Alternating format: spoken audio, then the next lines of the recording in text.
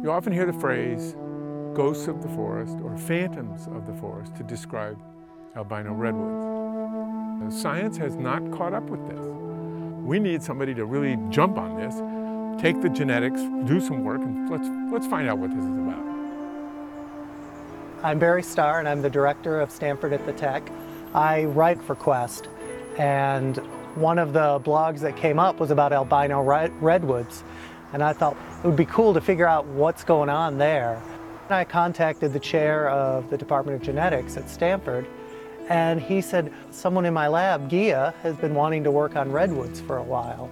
And so this ended up being kind of a perfect way to get into this problem of what is redwood DNA like, because now we have a specific problem we can answer. Why are these redwoods albinos? I'm Ghia Euskirchen, and I'm the director of DNA sequencing in the genetics department at Stanford University School of Medicine. We're interested in the redwood genome for a variety of reasons, and we thought it was about time to study it in depth and from this new genomics angle. So we're here collecting samples, and we're looking at what's known in genetics as a wild type tree, or what you might define as genetically normal.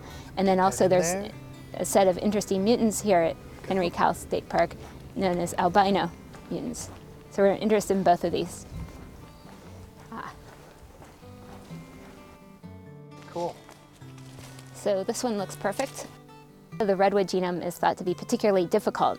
It's hexaploid, so 6 copies of each chromosome. It's probably 5 to 10 times the size of the human genome. It has a lot of repetitive sequence, which makes it difficult to assemble. But we're going to see what we can do with what we have. Okay. And how come we're just taking the ends instead of the whole thing? I think this will probably give us more DNA compounds. Perfect. Is that good? Down right there. Okay. Oop, got it. It actually has this sort of gambling element, because whenever you reach into a genome, you're never really sure what you're going to pull out. So once we get back to the lab, what we have to do is take the samples, break them open, pull out the DNA, and then we're going to run them through various chemical reactions to try and read the DNA sequence. And the way it'll work is we'll end up reading small bits of the sequence, and then you have to to figure it all out, you have to kind of get overlapping sequences of these small bits, and you can kind of get the whole genome that way. It's going to be tricky, but I think it'll be doable. And I want you to, one of us has to climb up there. I nominate you.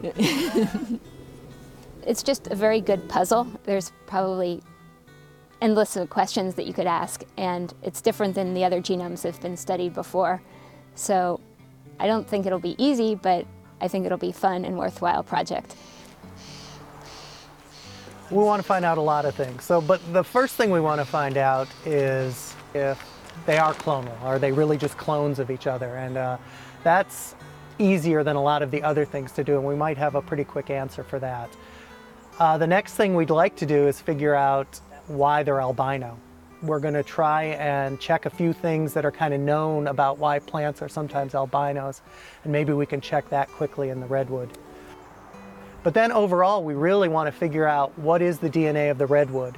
What can it tell us about how redwoods have adapted to its environment? How has it survived so long? Was it really a fusion of 2 different species back in prehistoric times? We can learn so much by figuring out the DNA of a redwood.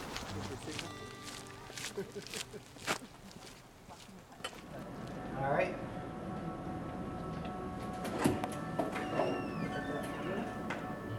So we're taking small samples, a few hundred milligrams, just basically the length of your thumb tip, lyse the cells, extract the DNA, shear it into small pieces, and sequence it in 100 base pair, roughly, fragments.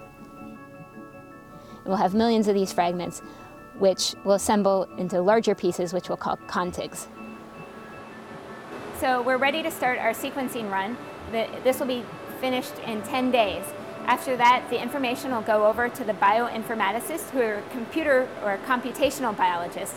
They will take the raw sequence and, I would say magically, but it's actually a lot of work, transform it, or begin to transform it into the redwood genome sequence.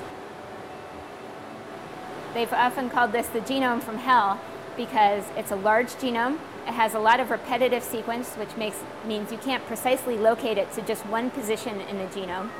And furthermore, it's hexaploid, but not only is it hexaploid, but within the 6 sets of chromosomes, it's thought that not all 6 chromosomes are equal, so there's actually even more work to do with the assembly. So we really have our work cut out for us. Albino redwoods are these beautiful white trees in the redwood forest that scientists have known about for 100 years and haven't figured out why they're albino. And so we're going to try and figure that out. And in the process, for the first time, we're going to actually figure out the redwood genome and how a redwood tree works. It's going to be great research, but it's going to take a couple of years to figure it out.